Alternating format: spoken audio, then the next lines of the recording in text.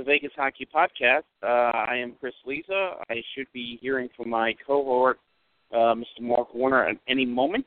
We got a big show coming up today. We're going to preview the Atlantic Division with the one and only Tampa Bay Lightning insider Dan Herrejon. Also, we're going to go around the league. We're going to go down the Vegas lane. We got a lot to do, so hang with us, and we'll be starting in a matter of seconds.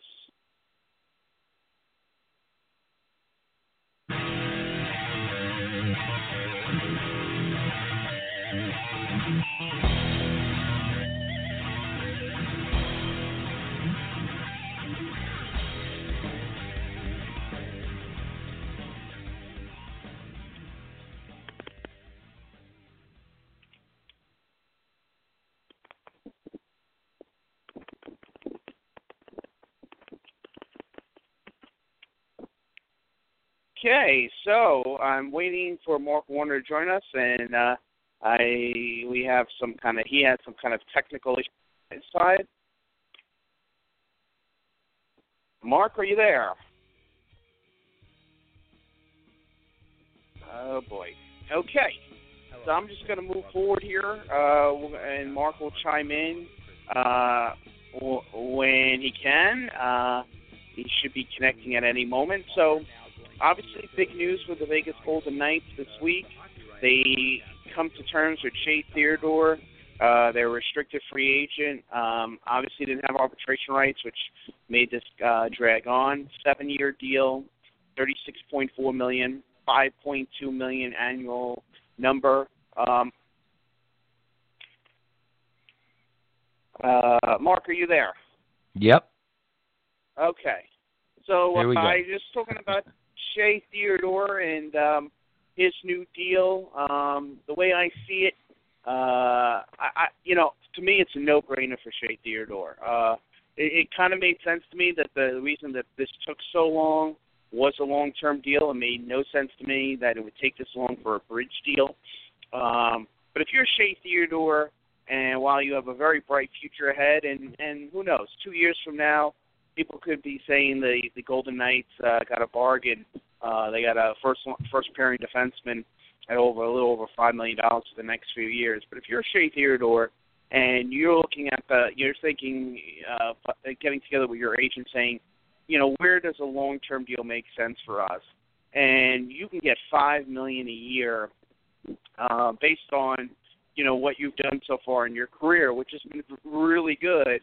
But it's, not the biggest of sample sizes. Yeah, there's not much of it. If you're not going and if you're not going to take that, if that's not enough, then you really should be looking at a bridge deal. So from Theodore's camp, I would think you got to be thrilled. From Vegas' standpoint, this shows you how much they really like the player, how much they think of his potential. Obviously, if they thought he was just going to be a really good defenseman and a second pairing guy is kind of where he's at, they wouldn't be entering a deal like this. So it tells you how excited they are about Shea Theodore's big picture and what he's going to mean to this club. How they, like I said, they view him as one of the anchors of this defense. And with the rising of NHL salaries, now they have him locked in at 5.2. I mean, as long as Shea Theodore stays healthy, I think this is going to be a win-win for everyone all around. So, so the offshoot of this was it's another guy on the team on the blue line in camp, and that had a domino effect. But we'll get to that after I hear what you thought of the deal. I think it's a good deal, and in the press conference, George McPhee said that it was the player that wanted the bridge deal and the team that was pushing for the long-term deal. So, like you said, that does show us what the team thinks of Shea Theodore and where he plays in the grand scheme of things as far as the future of the blue line on the Vegas Golden Knights. They think he's going to be the number one guy. So, look, it's a straight 5.2. No dipsy doodles on the lockout years. There's no signing bonuses. There's no extraneous nonsense going with it. In the last 2 years of the deal, he was given a limited 5-team no trade clause. And George McPhee also said that they don't do no movement clauses across the board. It's just company policy, the way he made it sound. So they at the last 2 years, they give him a limited 5-team no trade. Look, if you want to say that maybe for the next couple of years, the first 2 years of the contract, he's overpaid by a couple $1 million, because if you were going to bridge deal him, you wouldn't be going that high, right? You'd probably give him 2 years, 3.2, 3.5, like we talked about. So let's say he is overpaid the first 2 years, and then let's say the middle 2.5, 3 years, he's probably paid about, where his market value would be, and you've bought 3 years of free agency out of the guy. He's 23, so the contract runs through he'll be 30, and 3 years of unrestricted free agency. So you had to pay a little bit more for that. If the player wanted a bridge deal, you had to pay a little bit more for that. But I got to believe in the last, let's say, years 5, 6, 7, where Shea Theodore is projected to be on those three free agent years. If he's projected as a number one defenseman, and then let's just project a small increase in the salary cap every year the next 5 years, and say let's put the salary cap around 83, 84, maybe somewhere in that range. That means probably the market for 3-4 defensemen will be somewhere around $5-6 million a year. Number one defenseman, first pair defenseman, probably, let's say 8. I mean, Doughty got 11. They were throwing $13 million around out of San Jose. So in the last 3 years, you're going to be saving about $3 million a year on this deal. That'll make up for the first couple. I don't know if he's going to be over. As far as Vegas Golden Knights is concerned, I think it's a good deal all around. Yeah, I wouldn't say he's going to be overpaid, though, these first couple of years. I mean, time will tell. I mean, he's just gotten better as time has gone on, and look, this is not some guy they're easing in at this stage. He's one of their top 4 blue liners, and something to note as well in terms of Nate Schmidt, who's going to miss the first 20 games, and is he's an unrestricted free agent at season's end. And look, I know how much George McPhee thinks of Nate Schmidt. This goes back a long way. He was the person that drafted him into the NHL. So I have no doubt that he wants Nate Schmidt to be part of the long-term plans for the Golden Knights. But having said that, this gives him a little flexibility that if, for whatever reason, as we saw last year with both Perron and James Neal, if negotiations go a little haywire and things are a little uncomfortable, having Theodore locked up for the next several years gives George McPhee flexibility to, turn the page and look elsewhere, knowing that he doesn't have to worry about Shea Theodore. So, having said that, I expect Nate Schmidt will work out in Vegas for him, but something to consider as well. Yeah, well, Shea Theodore's not a $5 million player right now. He's 23 years old. He has 114 games in the league. We saw him make some glaring mistakes in the playoffs, specifically the Stanley Cup final, that the mental mistakes and I said last week, kudos to Gerard Gallant for putting the kid right back in the lineup. There's a lot of coaches that guy wouldn't see the light of day again for the rest of the season. So overpaid, at least for this year, maybe next year. I think absolutely overpaid. Just as far he could also develop. He could also get better. Sure, I watched him play last night, and there was a play on the power play where the puck came in down in the left corner, and really, and I gotta let me preface this by saying the Kings pretty much iced an AHL team last night. I was expecting to see the boys in full force after icing pretty much the same AHL team on Wednesday night against the Ducks. But that being said, the Kings were on the power play, and the puck comes in down the left corner, and Shea Theodore picks it up, and there's two guys on his right and one guy coming around the back of the net.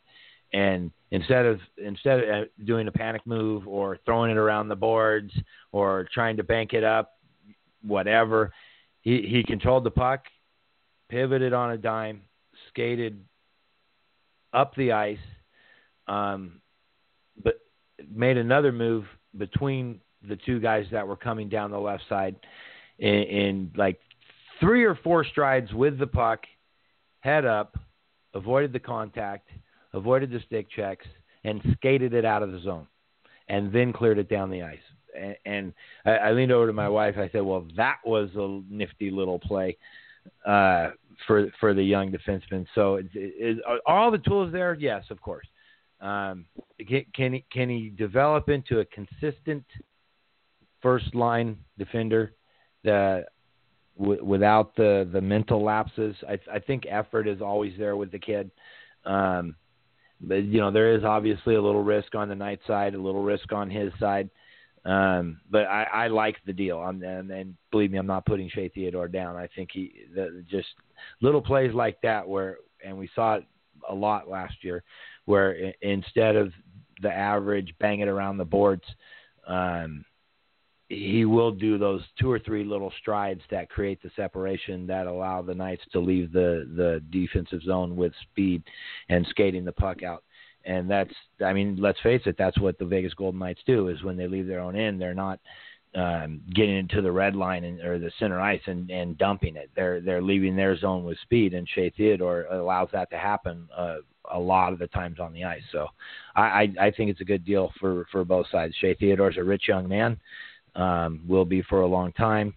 The Knights lock him up, the long-term deal they wanted, and I think it's a good deal for both sides. But I right now, and I don't mind that he's overpaid for this first couple years if that's what it ends up being, because in the last 3 years, I think he'll be drastically underpaid.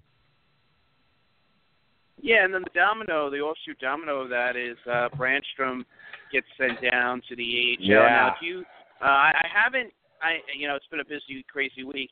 Is Brandstrom, is he going to spend the year in Chicago with the AHL? Yes, Is he going back over? Oh, he is. He's assigned to Chicago. Yes, sir. He was one of these older draftees, if you will, that he's AHL eligible then.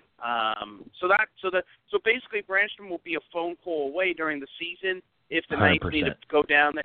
Oh, so that's the best of both worlds for Vegas. So then that's kind of a no-brainer and not a bad thing to have him continue to develop his game and hopefully get a little. I mean, he's never going to be, some huge physical defenseman, but get just a little bit bigger, a little bit stronger, along those lines. And there are plenty of defensemen who are a little undersized who are terrific defensemen in the NHL. So opens the door for Jake Piskov, who the Knights got in the expansion draft from the Islanders in that trade that they made. So, it'll be interesting to see if he gets where he falls on the blue line list. It seems like he's got a good chance to crack the opening night roster, whether or not he'll be the 7th defenseman or they'll rotate those third pairing guys. But so it looks like all is well in Golden Knights land in terms of their blue line. Now they just got to get Nate Schmidt back. Yeah, I was hoping that they would hang on to Brandstrom and let him get at least one more game so I'd get to see him play in person last night, but that was not to be. And I was definitely on the Brand wagon, if you will. I wanted to at least get a chance to see him because on TV he looks to be about Jonathan Marchessault show size, and I wanted to see how he holds up. But it seems like he can skate his way out of dangerous positions. And that's the kid's strength, is his skating and his ability to carve edges and change direction on a dime, like we saw in that shootout against the Sharks, where he was. It was just silly the way he just turned his edges over, and Martin Jones couldn't even react to it. So. Yeah, I wanted to see him play. I thought maybe he had the upper hand because he is a little higher end expectation than Bischoff, but they probably went just steady. He's been a Gerard Gallant quote. He's been steady. He's been real good. So I mean, that's what you get out of Gerard Gallant, right? He didn't play last night. Then you have the other defenseman in Holden, and he looked. I'm just going to say unnoticeable, and sometimes, and I kind of mean that as a compliment in the fact that I didn't notice him doing anything wrong. Put it that way. He didn't stand out. He just looked steady. No glaring mistakes. He was able to do what he was supposed to do. But the Knights have said they're going to carry 8 defensemen to start the season. So I mean, Bischoff's there, Holden's there. And then you have Theodore in the loop now. So I think committee, defense by committee early in the season is going to be the name of the game. Matchups on when you want to play Holden, when you want to play Hunt, when you think Merrill is in, and when Bischoff gets a start. So I think they'll hold up just fine. To wrap up the Vegas lane in terms of Brandstrom, I've seen this with the Islanders too out here. Starting some of their young players in the AHL, and people we want to see them now. When in doubt, especially if they go into the AHL versus going back overseas or going to juniors. In the AHL, you're a phone call away. So when in doubt, give that player a little extra time. Put him back in the oven. Season. Yeah, it's a long season, and I've seen players where they made their mark in camp, shown that they're very close to being ready. They give them a little extra time, and before the month of October is even over, they're back up with the team in camp. It's a marathon, and it's not a sprint. And since we were talking about Shea Theodore and his status, might as well jump into around the league with and talk. We still have Mr. Nylander is still not signed with the Maple Leafs. It seems like the Golden Knights, Toronto is only interested in a long-term deal, which makes sense because a bridge deal or a one-year deal from a Toronto perspective is just kicking the can down the road maybe as soon as next summer, and that doesn't really help them. They need to lock in Nylander, and then over the next year or so, Marner and Matthews at the best numbers they can get, and as more time goes on, presumably these guys stay healthy. And if they even, if they continue to perform and get better, which you got to like their chances for that, those are going to be very high numbers. So sooner is better than later for Kyle Dubas and company. So the thing is, I cannot see how Nylander is going to sign for the number where they want to be on a long-term deal at 6, in the low 6s. From what you read, that he's going to want at least 7.5. Close to 8. I get he's not a center, so if you want to compare what Brian Johansson or Leon Draisaitl are getting, but here's the bottom line too, and I think this is to get your take on this is Theodore's situation. I know they're two completely different players. They play completely different positions and so on and so forth. But from a general standpoint, looking from afar, if I was William Nylander, say, look, Shea Theodore is a really good young player and he's done some really good things. But if I were to look at his resume so far, I would see, the page be filled up so much, and he got 5.2. If I look at my resume and compare it to Shea Theodore's, I've done so much more. So, if I'm going to sign a long-term deal, if Shea Theodore's getting 5.2, not for nothing, but I should be getting at least 7.5. And that, a lot of times that's how these contracts are done. I think, if I remember correctly, I believe, Mark, you said that it's the same agent for both players. So, and with opening night for Toronto or for the league starting next Wednesday, which includes Toronto on the schedule, I think this is a big weekend. I think between now and, let's say, by midday Monday, if we don't have a deal, this could be, a Jacob Trouba situation from a couple of years ago where he missed some time into the new year. I think he didn't wind up signing until around Thanksgiving. So just curious to your thoughts on Nylander. I think, and we'll talk with Dan Herrejon coming up a little bit from Lightning Insider as we look at the Atlantic Division a little later on in the show. I wanted to get his take on this too, but perhaps you take the $11 million that you give to Jonathan Tavares and use it to sign your homegrown talent.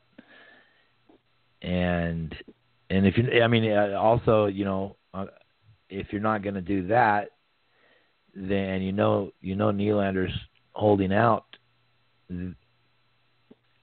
unless Ottawa doesn't want to trade Karlsson to the East, which they said they really didn't want to do. But I got to believe Toronto could have had a nice package with Nylander as the A chip, and then picks and a couple other roster players would have been a better package than what San Jose probably offered, and it would have addressed more of a team need than Tavares does.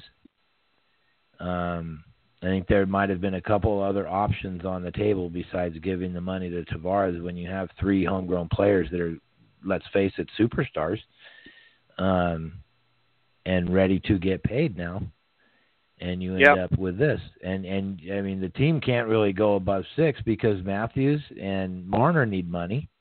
And the player shouldn't go below 8, 7.5, like you said, because he's a 50, 60-point guy in the league as a 21-year-old.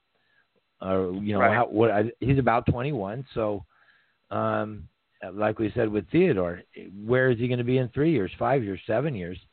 Right. And if they're trying to go long term on the thing at a $6 million number, and I'm Nylander, I'm like, well, why do you go and sign Tavares and bring him in when we have let's say Austin Matthews is a top center in the league, top 10 for sure, right? You already have your number one center. I know you get depth down the center with Tavares and everything, but he's never scored 40 goals in a season. He's never, put the team on his back, if you will, and drug them through a playoff run. If I'm Nylander, I'm like, well, you paid him 11, and he's a new guy, and I've been in your system, and you're bringing me up. Why are you shortchanging me? And also too, he could wind up being the good. He could wind up being the good soldier, and then it frees them up to sign everyone else at market value. And be like, well, wait a minute, and he's already where's signed. Mine? So yeah. Why should he do that? If I was Nylander, I would say to him, look, if you're not going to budge off 6, then we need to go to a 1-year deal, and I'll just play it year by year, and I'll be a free agent in 4 years when I'm 25 years of age, and I'll take my chances with that. And also, I'll be a restricted free agent after this year with arbitration rights. Basically, I'll take a page out of William Karlsson's book and prove it on the ice. And but Toronto wants, I would think, no part of that. So what do you think about a team in that division like Boston or Toronto offer sheeting him? Well, let's be honest. There's a reason we don't. It doesn't happen very much, but because there's a gentleman's agreement. I mean, I don't want to get into conspiracy theories, but it does. if there's a prime situation to offer sheet someone, this is it. Nylander, given and then you don't hear boo about it. No, so, well, I started to see rumblings like, could Chicago offer sheet him? I talk about dirty pool. How would Nylander look in Boston or Toronto? Yeah, no, it would put Toronto up against it. I mean, I think they would have to match it and figure it would give them a different set of problems.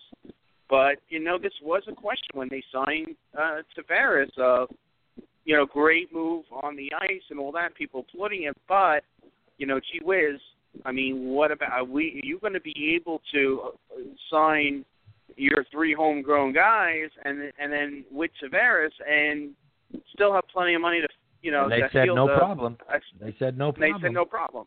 Well, now they have a problem. The way I look at it is based on where the market is with salaries and where it's going, the talent of these guys and the ages of these guys, it's hard for me to see the cost being not close to $40 million for these 4 players.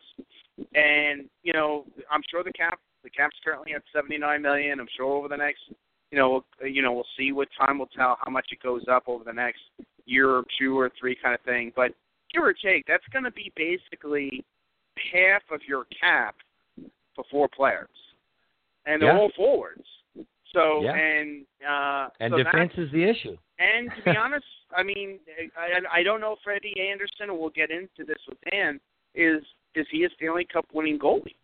But that's, we don't know. But I wanna get to real quick Zach Smith and Ottawa. I know he didn't have a good from Ottawa, and he didn't have a good year last year, and Ottawa wants to go young and all that. And Ottawa, it's just been like General Hospital over there, if you will, soap opera, one after another. Some they're full, some they're not. But then to place him on waivers, and then, Matt Duchene's line, I'll keep this as a family show, was like getting kicked in the privates. I mean, it's just another tough day for the Ottawa fan base. I mean, now to be fair, no one claimed him. So so he's still on the roster, right? Right. No one claimed him. So if it was such a, look, we're just looking to dump money, and, how can we do this? This is ridiculous. Someone would have claimed him. I could think of quite a few teams, one of which being the San Jose Sharks, but he is locked up for the next 3 years at not a huge number, at $3.25. I think he's a great guy to put on the third line kind of thing and give you secondary scoring, but it was another tough day for the Ottawa franchise and their fan base. Now I'm wondering, he passed through waivers. They could, I don't know what his contract is, but do they send him down? Do they give him his outright release, or I don't know. Do you know what their plan is with the guys? I mean, you don't just throw someone on waivers for no reason, unless you're hoping someone claims him. Well, that might have been it. They might have been hoping someone claimed them. I mean, they're responsible for the money. It's a guaranteed contract. I would think that they would send him to the minors and do it that way, but it's a guarantee. And the way I looked at it is there's no reason why, especially with a couple of the injuries that they have going on, and Bobby Ryan seems to be hurt again. Peugeot is out for a long time, that he couldn't be part of the mix. And he's a guy that, if he can put up his usual year and bounce back from last year, he's a guy maybe you can move at the deadline and get a couple of draft picks for him. Not a first rounder, but maybe a couple of third round picks kind of thing. Yeah, I'd have to know more about what they wanted to do or what they were hoping to do. I think they were hoping someone was going to claim him. I mean, that's just an educated guess. But I mean, is there any chance that Matthew Shane stays there, or Stoner? Any chance that they say, I want to stay in Ottawa long term, give me an 8-year deal? Any chance? I think they're going to be looking at down the road. So, those guys. I'm not saying they're going to be moved in October, but I think things will get hot and heavy with those guys unless someone, kind of sneak attack. And like last year we saw with, ironically, Ottawa wanting to get Matt Duchene. I think we're looking at, come New Year's Day, you're going to start seeing things get hot and heavy for both Duchene and Stone. I think it's and who knows who else? Guys like Cody Ceci, and even though they're, they have their rights beyond this year, I mean, who knows? I mean, at that point, who knows? Are they even at the cap floor right now? I mean, well, they have to be. I'm sure they have to. They have to be. They have to be. Well, Bobby Ryan alone is like $7.5 million. So they have to be. They have to be. I heard Pronger's available for a trade. I heard Pronger and Datsuk. You might be able to pry that out of Arizona. They should go to Arizona. They're the kings of the hosts, the Dave Bolins, the Pronger. They're the kings of Vegas has David Clarkson for a couple more years at $5 million per. Ship him out. Right. Otto will be happy camper. Well, let me bring in Dan Herrejon. Dan is the Lightning writer for the Lightning Insider. He has a weekly spot on Lightning Radio, network power play show. with Greg Linnelli. Dan, welcome to the show. It's good to hear from you again, buddy. Thanks for taking the time to jump on and talk some hockey with us, sir. Hey, anytime. Thanks for having me, guys. So we talked last year, and I think it was December or so, where you were ready to put Tampa and Vegas in the Stanley Cup final, and you were half right. You were half right around December. You were one of the first people to call in all of the media to call the Vegas going to the Stanley Cup final in December. So first off, right off the top, everyone says, nobody saw this coming. Well, Dan, people can go back and listen to the show. It was December when you said Vegas was going to the Stanley Cup final. So kudos to you for your early insight on that. But your Tampa Bay Lightning missed it by one game. The biggest change so far over the offseason with Tampa is the guru of all general managers, Steve Yzerman, steps down. He has left the team in a great spot, in my opinion. And I want to ask you, but I don't think that team gets affected by that here in the short term. And I think their window for going to the Stanley Cup final is still wide open. Let me get your thoughts real quick on the Stevie Y departure and maybe long term what that means. Well, taking him at his word that, this was strictly a family issue, and I have absolutely no reason to doubt that. You're absolutely right he certainly left the cupboards a lot fuller than when he arrived here 8 years ago. Because 100%. the cupboards were there. So, and I agree with you. I think the window for this team, when you look at the two leaders of this team in Captain Steven Stamkos and Victor Hedman, you're looking at somebody who's 28 and 27, Stamkos being 28 and Hedman being 27 years old. So they still have a lot of good hockey ahead of them.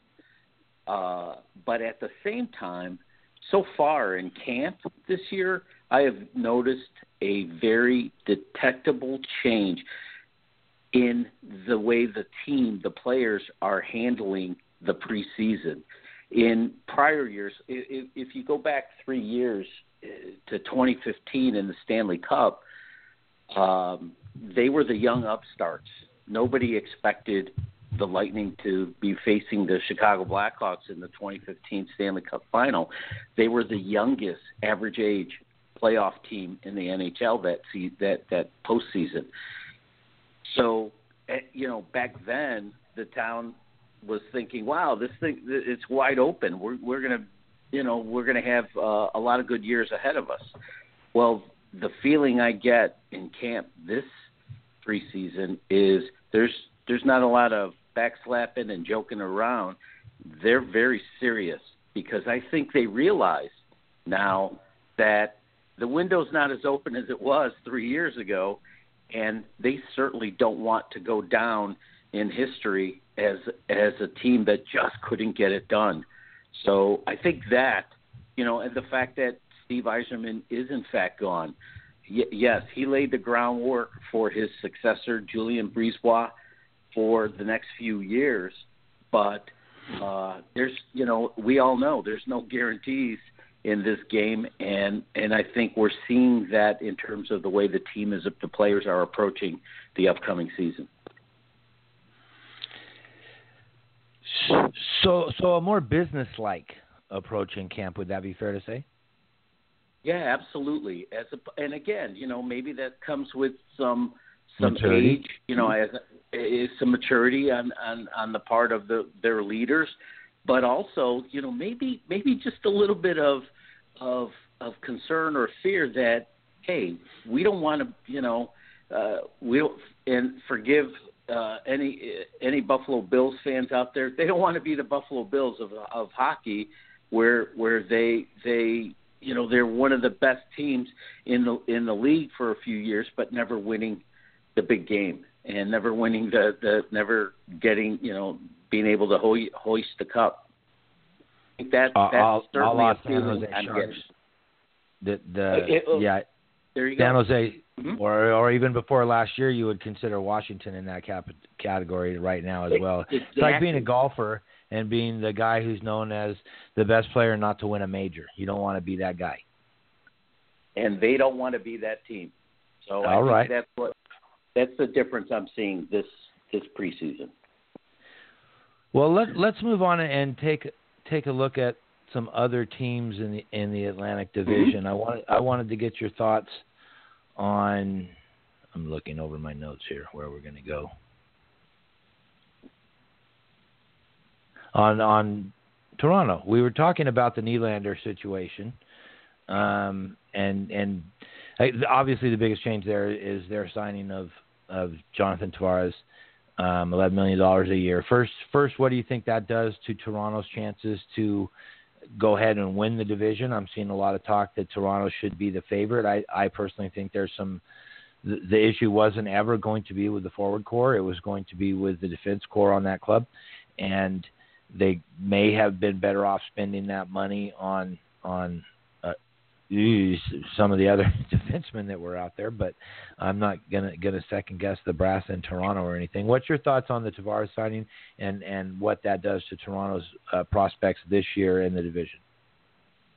Well, it makes a good offensive team even that much better.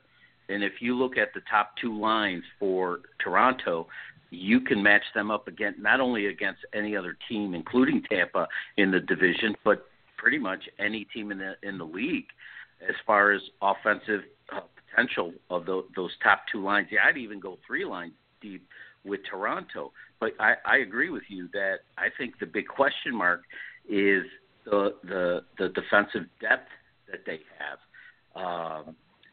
Do they have a strong enough defensive core to? Because we all know, they could win the division. Clearly, they have the talent to win the division, but can they get past the first round in the playoffs? We know that it's going to take a strong defensive effort for any team to go, into round two and beyond in the postseason, and that to me is the big question mark for Toronto. Yeah, I agree. And then back in net there, Freddie Anderson, he had a decent, pretty solid Leafs record in wins for a goaltender, I believe, last season, but saw his goals against and save percentage spike almost half a goal in the first round series against Boston. Do we believe Freddie Anderson is going to make that next step into a big-time playoff goalie, a la the Pekka Rinne's, Jonathan Quick's, Carey Price when his club manages to make the playoffs? He certainly hasn't been the disappointment in Montreal, but is Freddie Anderson going to be able to take that next step? I think he will have to, if they're going to get out of the first round again, even with a Tavares and such a high-flying offense that they have. Well, and I think with regard to Anderson, I don't think he's the type of goalie that is going to lose your team a game, but he can only be as good as the group in front of him. And I think it comes down to chicken or the egg. Is the blue liners of Toronto, are they strong enough to play in front of a very competent goalie in Anderson? Can they give him the necessary help in front of him to get them to round two and beyond? I think that's the big question. Hey, Dan. No, and I agree. Chris. Go ahead, Chris.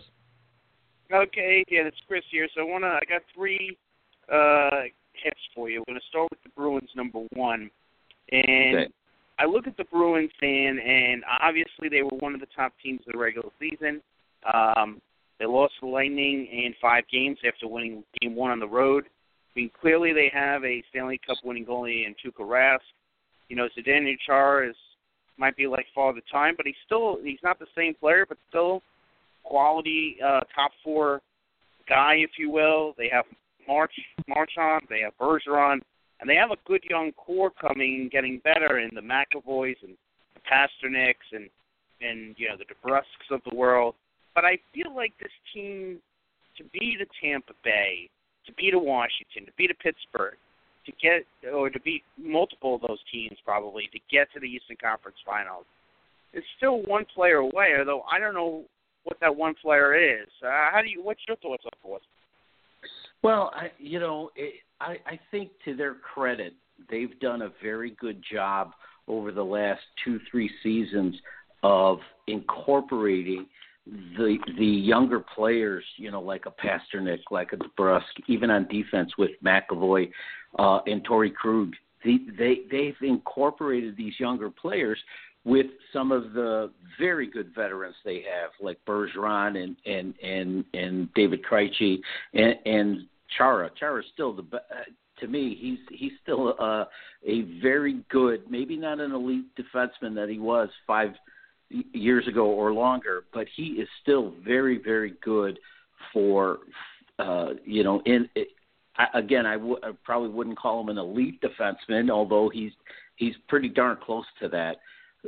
But I think they're what the Bruins are lacking is some forward depth, because you look at a guy like David Backes, even Bergeron, because the tendency to miss 15 or 20 games a season, and David Backes is not the player he once was.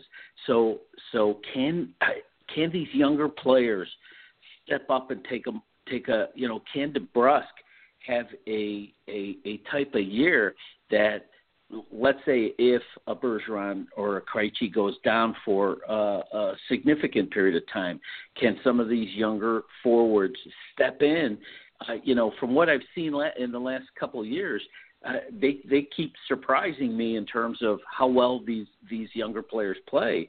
But, over the 82-game regular season, will it be enough? I think what Boston's missing more than anything is a very strong depth among their forwards. Now I want to get to the Florida Panthers, who, to me, is one of the most fascinating teams going into the season. And, the Panthers just missed the playoffs last year by a point or two. They finished with 96 points. They had the most points of all the teams not to make the playoffs. I think the spectrum for the Panthers is worst case scenario, they're a solid team that gets you, 86, 88 points, come up short for the playoffs, to a team that can not only easily make the playoffs, either as a wild card or in the top 3 in the Atlantic, but make some noise in the playoffs. I'm not sure how I feel about them. They're definitely talented. I know Luongo's 40. But, how do you size up the Florida Panthers, man? Well, I'll tell you what, I think for all the let's say, extracurricular activity revolving around Mike Hoffman, I think he is going to be a big plus for them. He's a good enough offensive player that you look at Florida's top 2 lines, and when you talk about guys like Huberdeau and Trocheck, Barkov, Bukestad, there's some offensive firepower there that can hang with anybody in the division. I think last year, you're right, it was in the division, it was feast or famine. You had 3 teams over 105 points. You had 4 teams that were less than 75 points. The only oddity was the Panthers, and they missed by the playoffs by 1 point. I think the key was Luongo. Luongo only played 35 games. If he were able to play, let's say, 45 games, 50 games, they would have been in the playoffs. That one missing point, he would have been able to find it for them. I think the Panthers, I think they're going to make the playoffs because I think Luongo is going to play between 45 and 55 games. I think he just from what I've seen in this preseason, he looks to be healthy enough to be able to do this.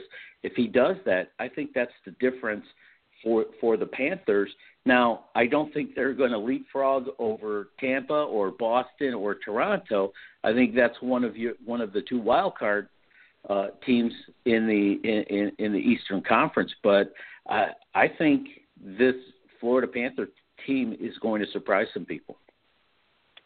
one more before I give you back to Mark, Dan, and that is, and you've mentioned it before, you may have that great stat about the bottom of the division. So my question is, can any of Buffalo, Detroit, Montreal, or dare I say Ottawa, I'm not talking about making the playoffs, but be in contention for a playoff spot come March 1, or all these teams playing for the ping pong balls in April? Well, I'll tell you, I think of the four, Ottawa's just imploding, and they're going to struggle, I believe, to even hit 60 points for the season. Detroit is, it's so funny. I was looking at average age of the NHL teams, and I know that's a fluid statistic because of especially before the final rosters are set. But Detroit, as of yesterday, their average age was 32. No other team. The second oldest is 28 average age. I mean, you've got some guys who are very, very long in tooth. I think Detroit is going to be happy just to keep in front of Ottawa. I think the team that is on the rise is Buffalo. I think they're not going to be in the playoffs this season, obviously. Maybe not even next season. But in 2 or 3 years, I think we're going to see the Buffalo Sabres. And I think this season, I think Eichel's going to have a breakout year. And I'm interested to see the kid Dahlin and see how well he adjusts. It's very hard, very difficult and challenging to be a NHL defenseman. But I am interested to see how well this kid does his rookie year.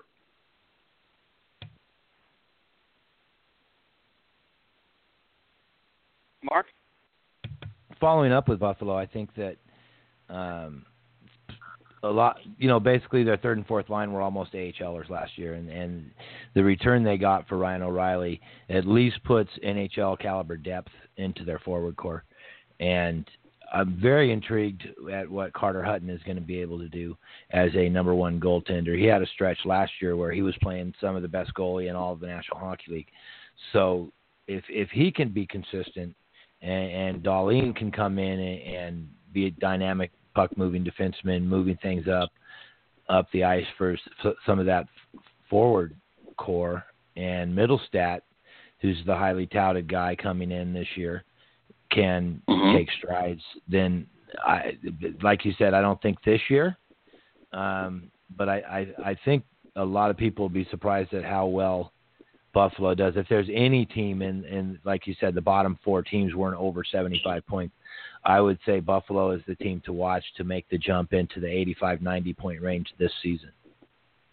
Yeah, even the moves by adding Skinner and Connor Sheary, I think those are positive moves for the Sabres. And Skinner too. Those are two very good players. Right. So that so the pressure isn't all on Eichel, which it seemed Eichel and Reinhart were carrying this team offensively, and for two young guys, that's a tough row to hoe. But you add a guy like Sheary and a guy like Skinner. I think they're fast. I think they know how to score. I'm looking for some. I think Buffalo's going to surprise again. I'm not saying playoffs. I think they're maybe maybe a year or two away from really having a solid chance for the postseason. But they certainly are going to surprise some people. I mean, we haven't even talked about Ristolainen, who I think is a very underrated defenseman as well. Yes, for sure. So I think Buffalo's going to surprise some people for sure this season. Well, let me get your predictions on top three in the division, and then we'll let you go.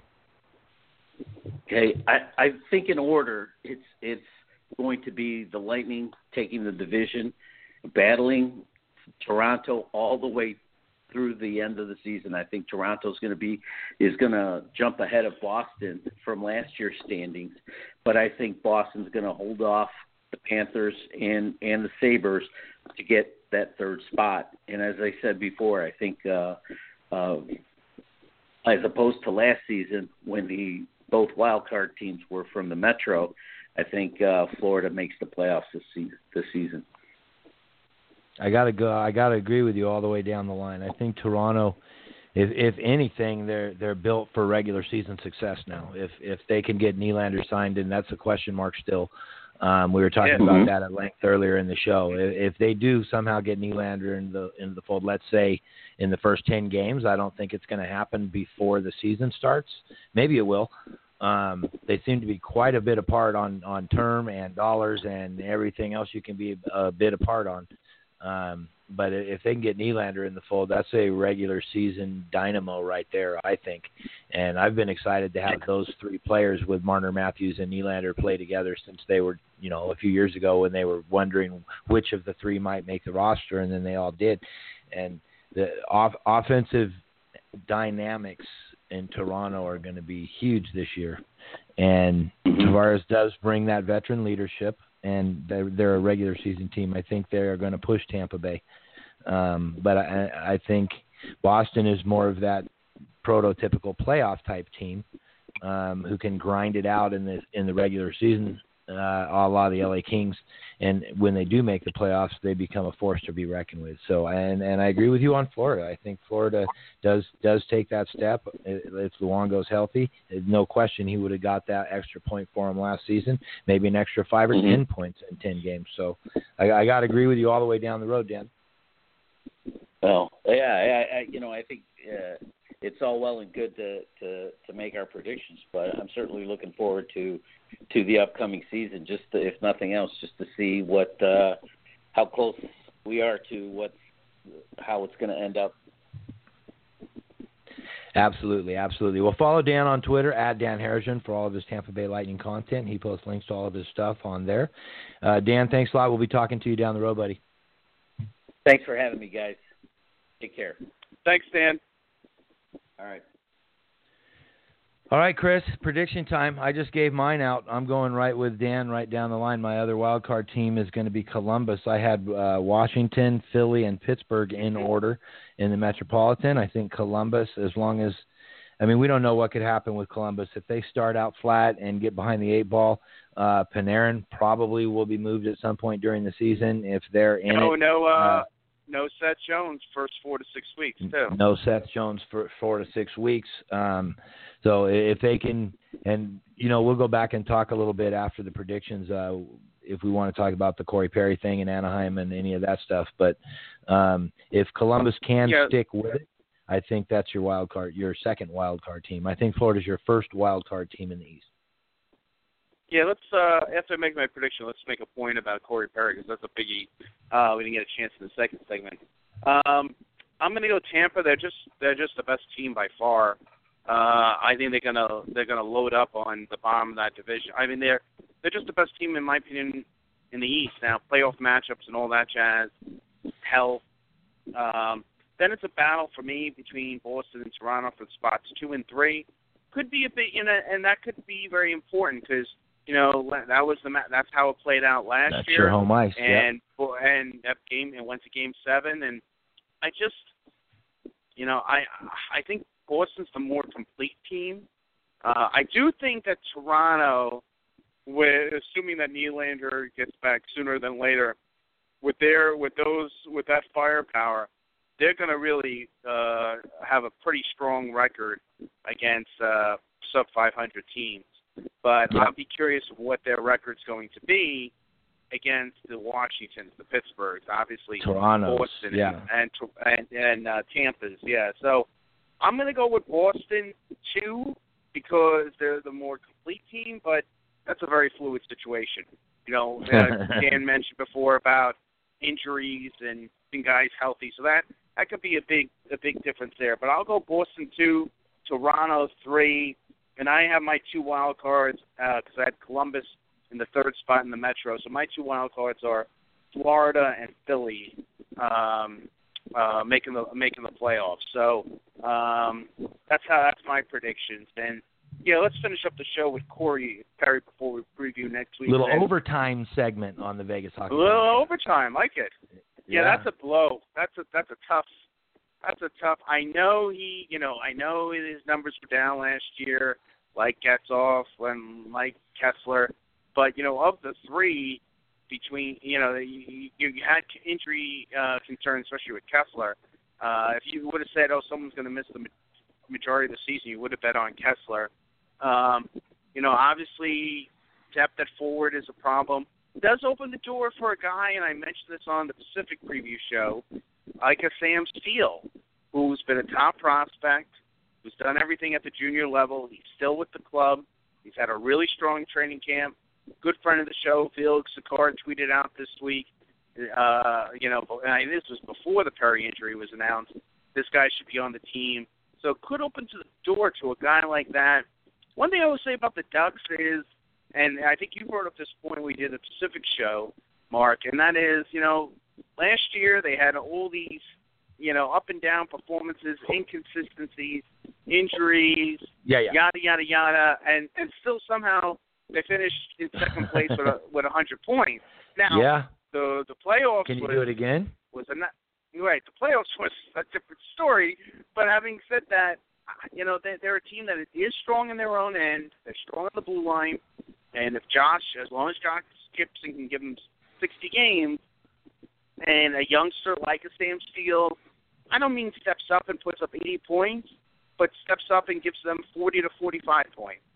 I think they can be okay, but obviously it's a concern.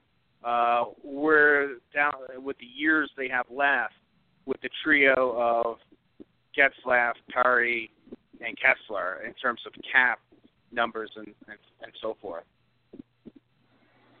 Yeah, well, with Kessler out for the season, and I'm looking at it right now, Perry's recovery time is 20 weeks, or look for him sometime around look for him around February. If they get hit with a couple more injuries, they're going to be looking at the same thing they had to go through last year. Maybe more so. I don't even have them in the playoffs before this. Right. I don't obviously think this helps any.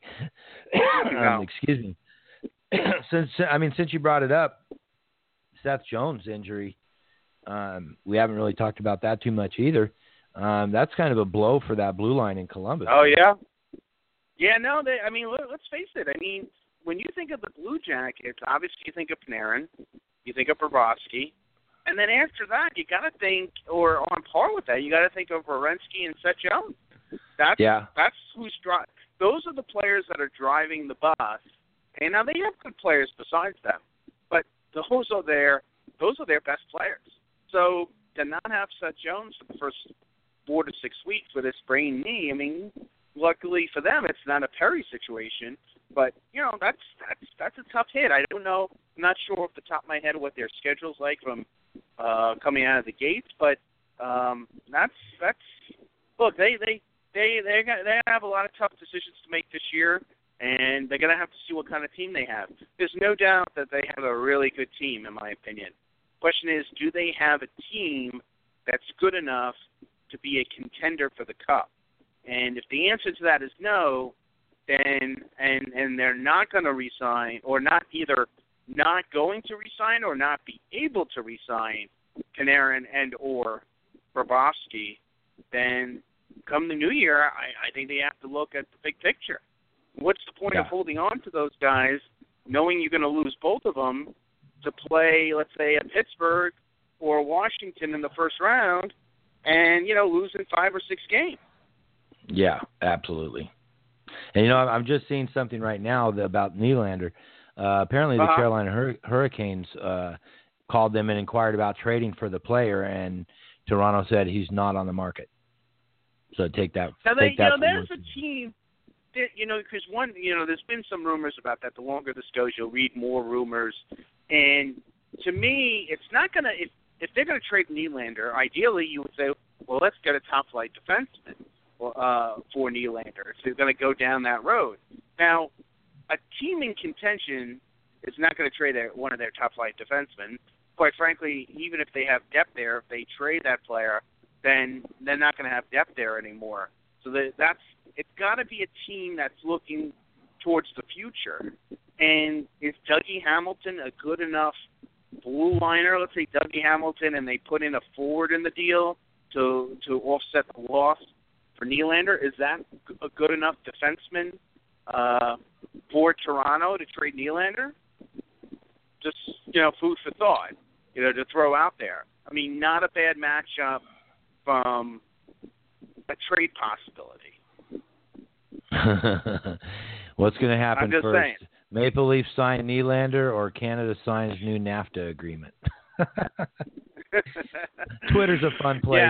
Well, is this and will this be a short-term thing? Will this get done before opening night? Will this, like you said, just be a thing for a week or two? Trouba from a couple of years ago, which she missed the first 2 months. Yeah. It will be interesting to see. But, so this ends our division preview shows. If you missed any of the others, please check them out. They're on Blog Talk Radio as well as Russ Cohen's Sportsology SoundCloud page. We had, who do we have? We had Chris Stores of Steeltown break down the Pacific for us. We had Jamie Thomas of Winnipeg Jets TV break down the Central. And we had Mark Scheig of the Hockey Writers break down the Metro. Next week, first-time guest, the Athletics' own Craig Morgan, who has been writing about the Arizona Coyotes for a long time. It's, I think, a great time to talk about them, where they're heading, moving forward, how bright their future is, both on and off the ice. So that's next week's show. Yep, our first of the regular season. We've done really good numbers through the first 4 weeks here in the preseason. We appreciate all the new listeners coming into the show on the Vegas Hockey Podcast. It's always nice to see feedback like that, and the growth we've had in the first month of the season so far has been really nice to see.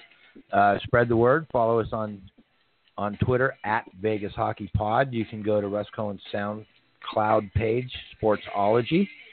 He's good enough to host our show over there as well, and we're available on all the podcatchers as well. So whatever device and whatever format you use to listen to the podcast, you'll be able to find us anywhere out there. So looking forward to next week, Chris. But for this week... Absolutely.